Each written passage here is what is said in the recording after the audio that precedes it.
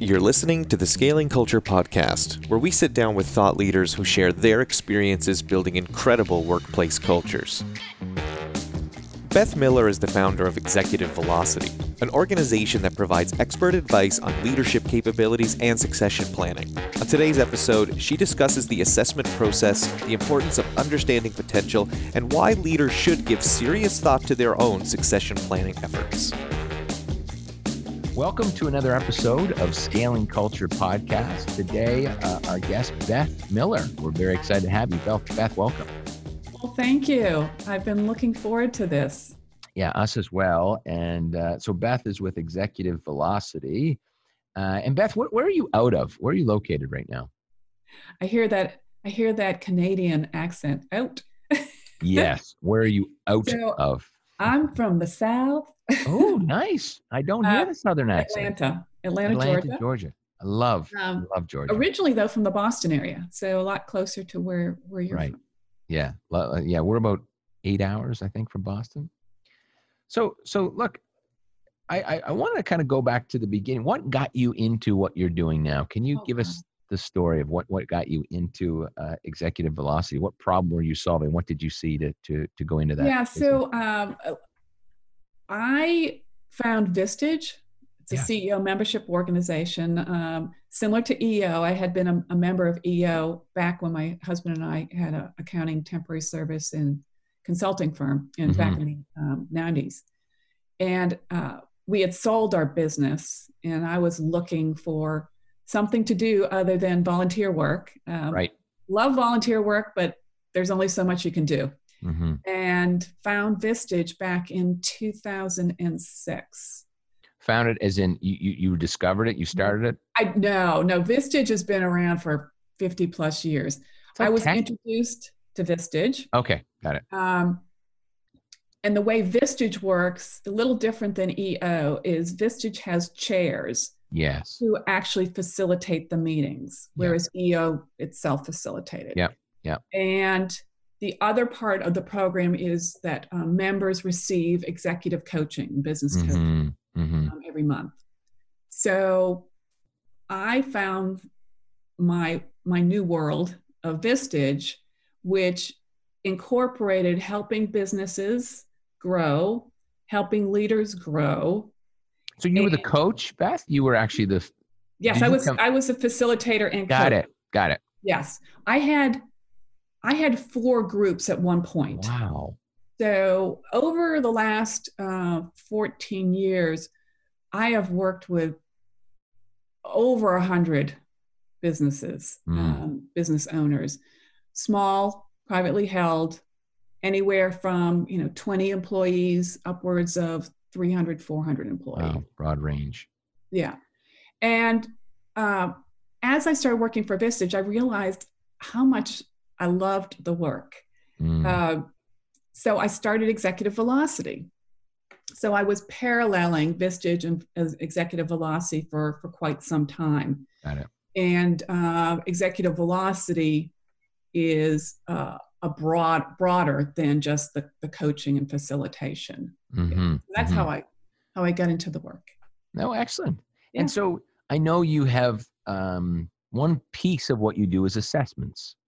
Yes. So is that assessments at all levels, C-level? What does that look like? Yes, it's at all levels, and there are different types of assessments. So, and it depends on what I am using assessment for. So, if it's about developing, high potentials, executives, one of the assessments that I'll use is a 360.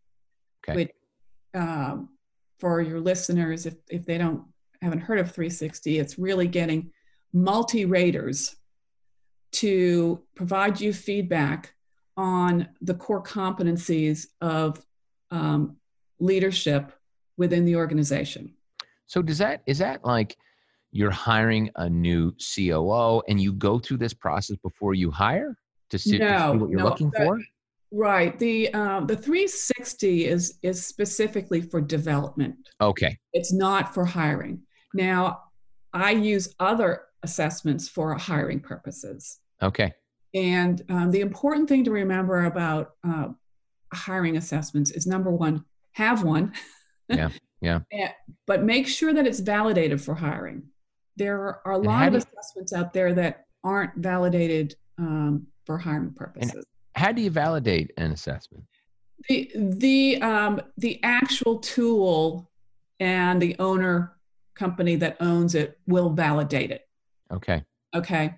Yeah. So there's actually one tool that I use, not exclusively, but probably 80% of the time when it comes to hiring, and that's Business DNA. Okay. And it actually was started by an EO member here in Atlanta. Oh, wow. Yeah. And the research comes out of Georgia Tech. So they've probably assessed like 2 million people. So there's a lot of data behind it. But it helps with hiring as well as development. Okay. So that was one of the reasons I chose it, was because it allowed a company to have one tool. Got it. To use, and it allowed then the company to have a single language around behavior and personality, which is important, especially for cultures. And how, with every culture being different, what have you seen from an assessment, or what's the important when you're going through the assessment of a candidate to make sure they're a cultural fit? You have strategies around that? That is a great question. What we do up front is, when I'm working with a client, is we'll take a look at the values of the organization. Their core values. Right. If they have them. Yep. And then if they haven't yet identified the behaviors that support those values, and we clearly go through and define what kind of behaviors are we looking for that would relate to accountability or client focus or whatever. Those behaviors then we will map to the assessment. The assessment will measure certain things like planned, creative, content. And so we'll match behaviors to those factors within the business DNA profile. So the process of making sure you understand the behaviors, and then looking at that, is it that same assessment tool? And then you say, okay, we've got a match. Correct. In fact, I was working with a client yesterday. They're growing rapidly. It's a marketing firm. Yep. And they're hiring a lot of content creators. So we profiled their current employees using the assessment. And they take it first. Right. And then said, okay, these are the areas that we really need to be looking for in applicants. Now, how do they know that they're profiling the right people? I always feel like when you profile your current employees, in some cases, they might not be the right, you might be getting the profile of someone who meets a standard today, but not what you're looking for in the future. Am I getting that wrong? Okay. So that gets back to the core competency model. And I don't do a robust model with smaller companies. It's just overkill for them. Right. What we look for is, okay, here are the core competencies.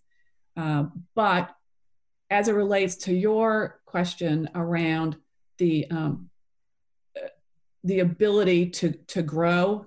Yeah. Right. And okay, so they're competent at this level from a core competency, but we need to get them to X level.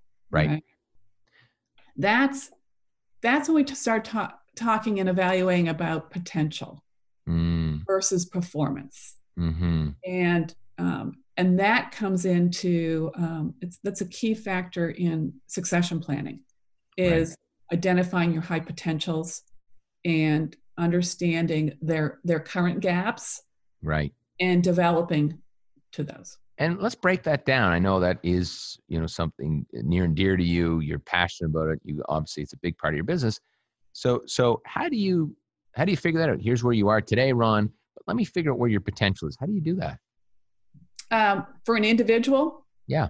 Yeah. So the steps in the process are, first of all, you've got to have a performance management system. Okay. Right. So that's historic. You're measuring past performance. Yeah. Potential is estimating future performance. Yeah. It's a forecast, right? Yeah. Yeah. So you need to understand what are the factors that you should be looking for that would lead to potential. Can you give me an example? Those things in general mm-hmm. are emotional intelligence, mm-hmm. having a high level of emotional intelligence, learning agility, being able to learn mm-hmm. and grasp either new skills or new behaviors. Yeah. Okay. Motivation, mm-hmm. being motivated and taking initiative. Those, and I would have a conversation with the company to really define what potential is for them.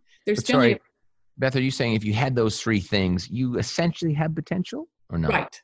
Okay. You're demonstrating that you have potential. Right. Now the next step is okay.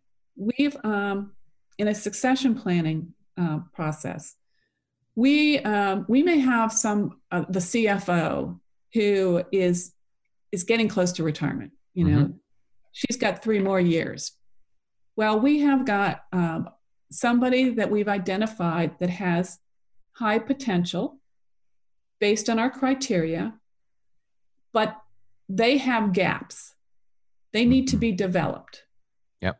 So that's when it's really important to have a robust development planning process and Beth, a monitoring process.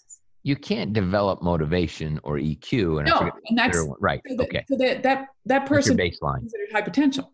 Okay, got it. So that's your baseline. Now it's like your gaps to be a CFO is some strategic finance, some leadership stuff, right? Right. Now you're into that specific lane. Okay. Exactly. Yeah. The whole idea of succession planning is to have the right people on the bus, mm-hmm. in the right seats, at the right time, doing the right things. Right. Love that. Yeah. Right out of Jim Collins' playbook, I think, right? He's always mentioning that. Yeah. And so, okay. So once you've, and I forget the third, it's motivation, EQ. What was the third thing you said? Potential. There's learning agility. That's learning agility, right? But there can be additional ones based on the conversation that I have with the company leaders. But those 3 seem to be critical. Yes. Okay. And then once you've done that, then it's like, okay, Ron, you've got those 3. You're motivated. You've got a learning agility. You'd like to learn and grow, and you've got a strong EQ. We'd like to see if you're interested in the next role. What does it look like? How do you figure out the gaps in the next level for me of where I want to go in the organization? If I'm a controller and I want to be the CFO, what does that look like? So there are two types of assessments. There's the skills. So for instance, the CFO, if you've got a director of finance, that person may need training or mentoring from the CFO. Yep.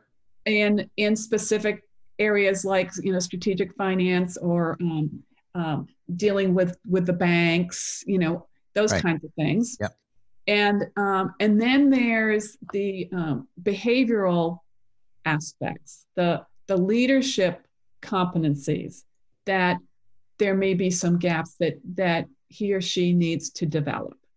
So, and that could be coaching, or it could be training. It could be a variety of ways to fill those gaps.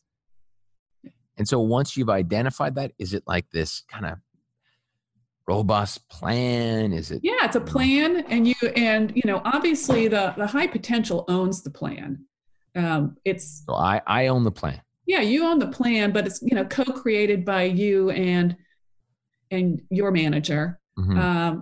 It's up to your manager to providing you with the resources. Obviously, if you need to go get your MBA, well, that's something that the company should help you out on. Um, but it's having once you create the plan, then you've got to monitor the plan.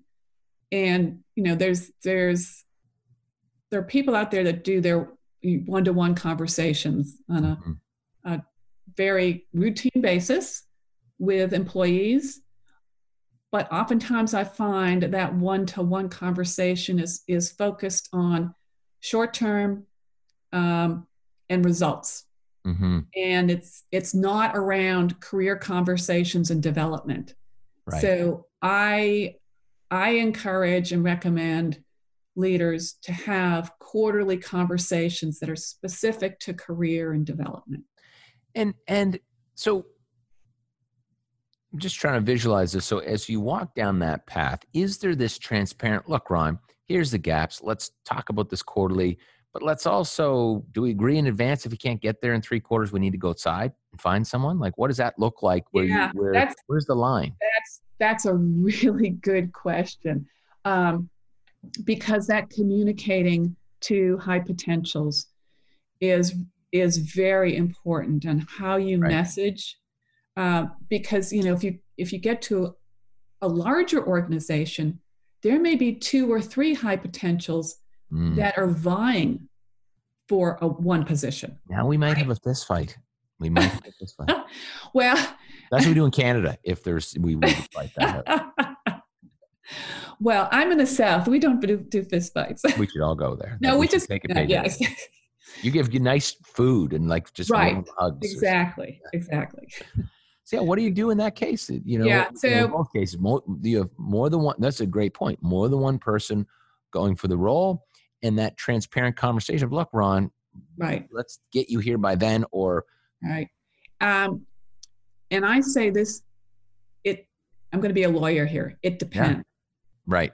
It depends on your culture and what people have seen as it relates to people moving up in the organization. I mean, one of the things that's important about succession planning is that people understand that there is a process, that somebody just didn't become VP of finance. Right, of course.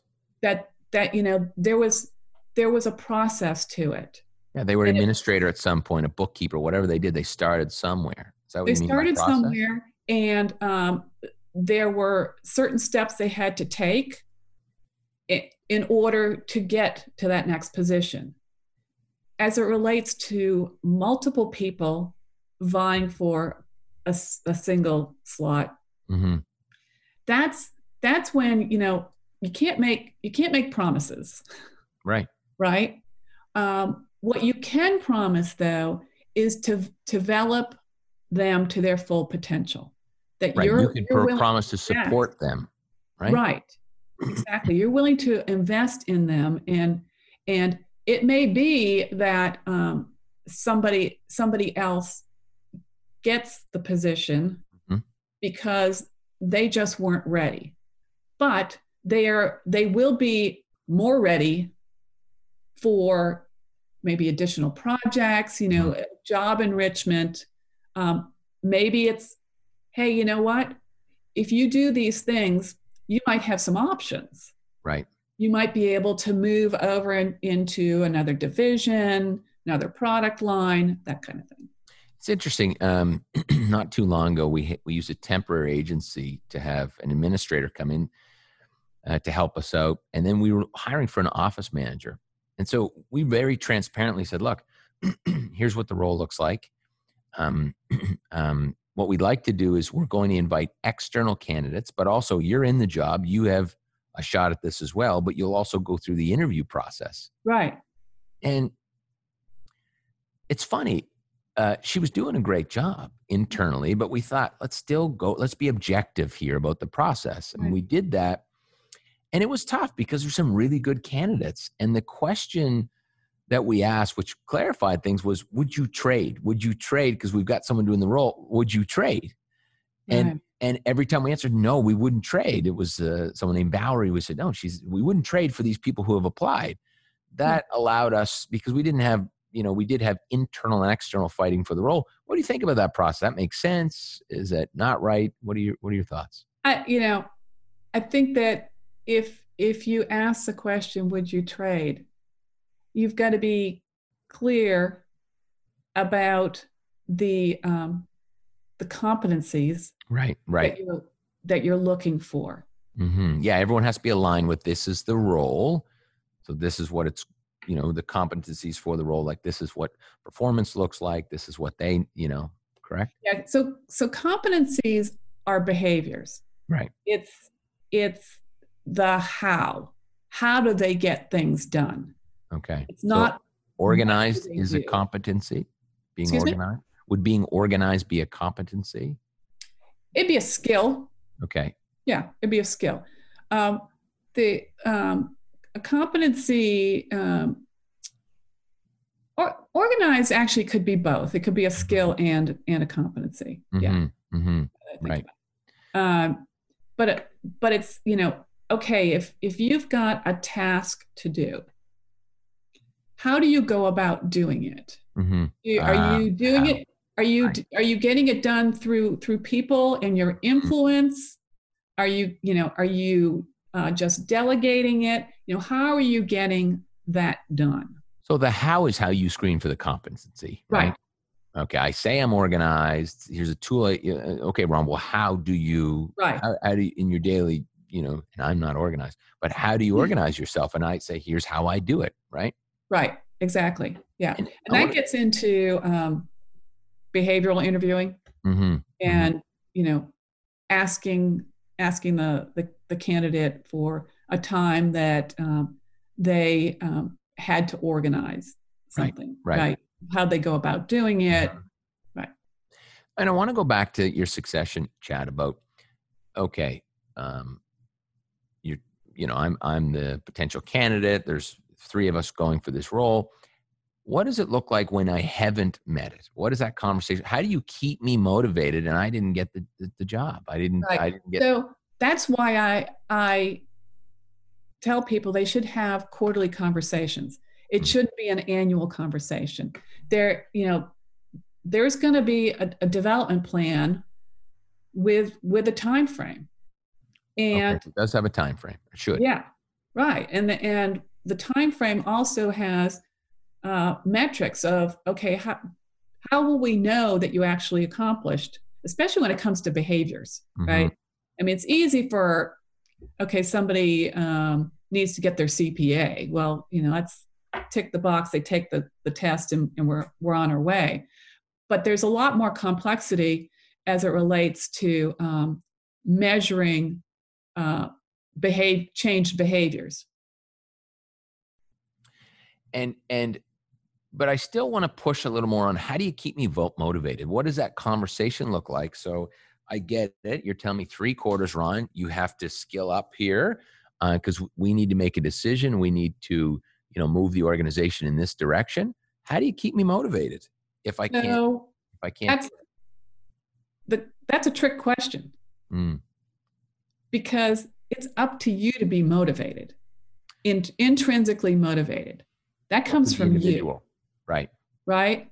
So, if I'm having to motivate you to accomplish then you're not a high potential.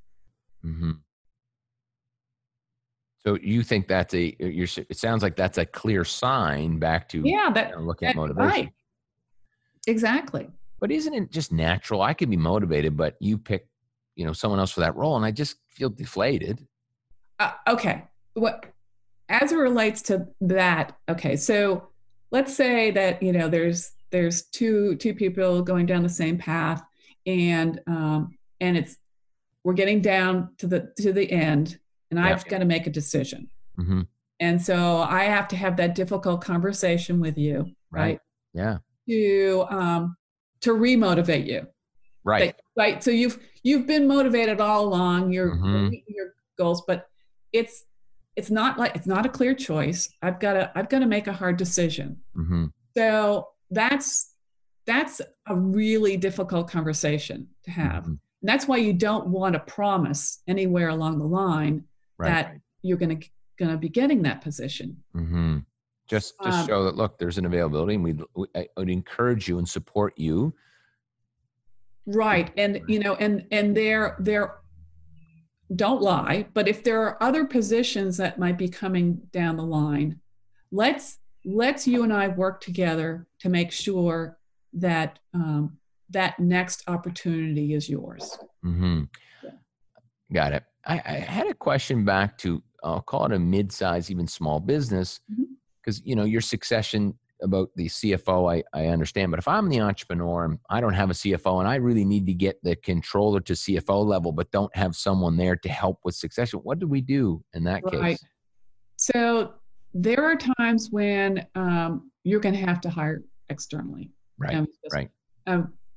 The succession planning process, the first thing that you do is you take your business plan. Mm-hmm. And if you have a good business plan, like Verne Harnish would, one-page plan. Right, exactly. Yep. It's 3 years out. Then you need to figure out, okay, what are the key positions that I'm going to need to have to execute that plan? Mm-hmm. I might find that I'm going to need a CFO and not just a director of finance. Right, right. And I look at the director of finance, and it's clear to me that that person is not going to be skilled to get in 3 years to get to where he or she needs to be. Mm-hmm, mm-hmm. So that's when you go and hire externally. I had that happen with a client in Florida. They had 3 individuals in finance. They do a payrolling and PEO, so there's taxes and it's really complicated. Yep. But he looked at his pipeline and his talent, and it's like, I don't have anybody that's gonna right. get there. Yeah. Mm-hmm. Yeah, it makes sense. Yeah. Interesting. And then succession for the leader. I always think about that myself. And I always think of succession in I guess, a few different ways. I'm really great at some things and I'm awful at all kinds of things. And so I try to build success around the things I'm not good at because I feel like I'll still play a role in the organization. So some leaders are great salespeople. They aren't good at operations and they need to build success around that type of thing. Do you run into that a lot where someone has to really break their skills down and piece them off and build success around certain items versus a whole role? Well, I think that, what you're talking about is building a team, right? You know that you've got strengths and challenges, and the challenges, you need to have people around you to fill those, right? Mm-hmm. Now, as it relates to your succession plan and you preparing somebody in the organization to take your role on, that requires, number one, I always recommend that companies have a succession planning team. It's not just one person that is making the decision. Now, granted, if you're a company of 10, of course, it's probably 2 people. But do they have to have a certain skill set, or just 2 people that are going to be? You want somebody that understands the business plan, right? And understands the infrastructure from a talent perspective that you've got, because you need to have things like, development planning process, performance management system, ability to track your talent and where they are as it relates to succession planning. But the team itself, they are the ones that own the process. Okay. They're responsible for making sure that a plan is created and it's executed, and on timely fashion every year it's reviewed and adjustments are made if necessary. To that plan. Is that in medium, small size business? Does that sit with HR typically? Say that again? Does that sit with HR? Would that be an HR function? Yes. Yeah, HR oftentimes is involved. Generally, the small companies, HR is very tactical. Right. Yeah. Which is why oftentimes companies will find people like me that will help them through the process. And that was my next question: is how, for companies that don't, succession planning is way over some of our heads. How do you start that? Because it's at all levels. It's not just the leader. You need to build succession planning at your front lines and different management. Where do we begin? You begin by getting your team together, and then doing a succession planning readiness assessment. Oh, tell me about that. So I have this as a free resource out on my website, and it steps the succession planning team, through a series of focus areas. Okay. So competency models. Do you have them? Do you understand what your core competencies are? Do you know how to measure them? Those kinds of things. Does the tool help you discover what they are or not? You need to know them. Yeah. This is more of identifying gaps before you go down the process. Yeah. A competency model is takes some rigor to put together. Yeah. Yep. But this allows you to see where the gaps are in your organization foundation. I mean, it's if you don't have a development planning process, what's the point of going through a succession planning and identifying, those individuals that need development? Right. You don't have a process to track it. Yeah, that's great. Beth, look, I really appreciate your insights. It's been a wonderful conversation. I think that a lot of businesses don't really think about the succession planning of their leaders. It's something we need to be thinking about. Yeah, I think one of the things that I've found with business owners is they don't think about it because there's this fear of, well, what do I do after I've developed my successor? What's my life going to look like? And how do you help them through that? That's a lot of coaching. Okay. Yeah. Right. Yeah. Excellent. Getting them to envision what the future is going to look like, what could it be? And the ones that get there are so much more enthusiastic around the succession planning process. Right. I remember back when I sold my first company, I felt like, the straitjacket, the handcuffs were off. It was like, oh my God, I could do anything now. I'm out of this industry. I got really excited about that process.